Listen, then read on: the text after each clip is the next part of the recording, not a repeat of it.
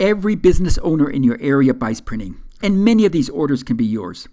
But to grow your print sales, you need to master some basic skills. For example, there's always someone willing to print the same job for less, so you need to learn how to eliminate price competition. Customers don't order from the person that sold them, they order from the person that closes them.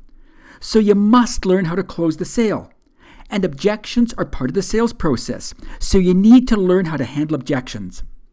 But there is one skill that more than any other determines your success. In fact, it's fair to say that it accounts for 90%. And that is your ability to create a strong value proposition that differentiates your services. If you want local business owners to invite you to their place of business, if you want walk-in customers to order their printing from you, you must pique their interest by differentiating your services.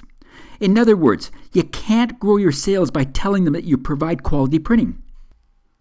When telling a new customer about your services, keep these two factors in mind. Number one, every business owner you talk to is already dealing with a printer.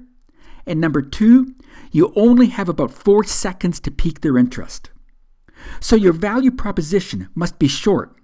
It must be attention-getting, and it must offer the business owner a strong benefit that outweighs the risk and inconvenience of leaving their present supplier. A benefit that they are not already getting from their present supplier. If you're considering attending one of the Techno Series Print Sales Made Easy live webinars, don't miss the How to Eliminate Competition from Local and Online Printers. This webinar is the foundation that all the other webinars are built on, because here you'll learn how to create a strong value proposition that will differentiate your services and drive your print sales.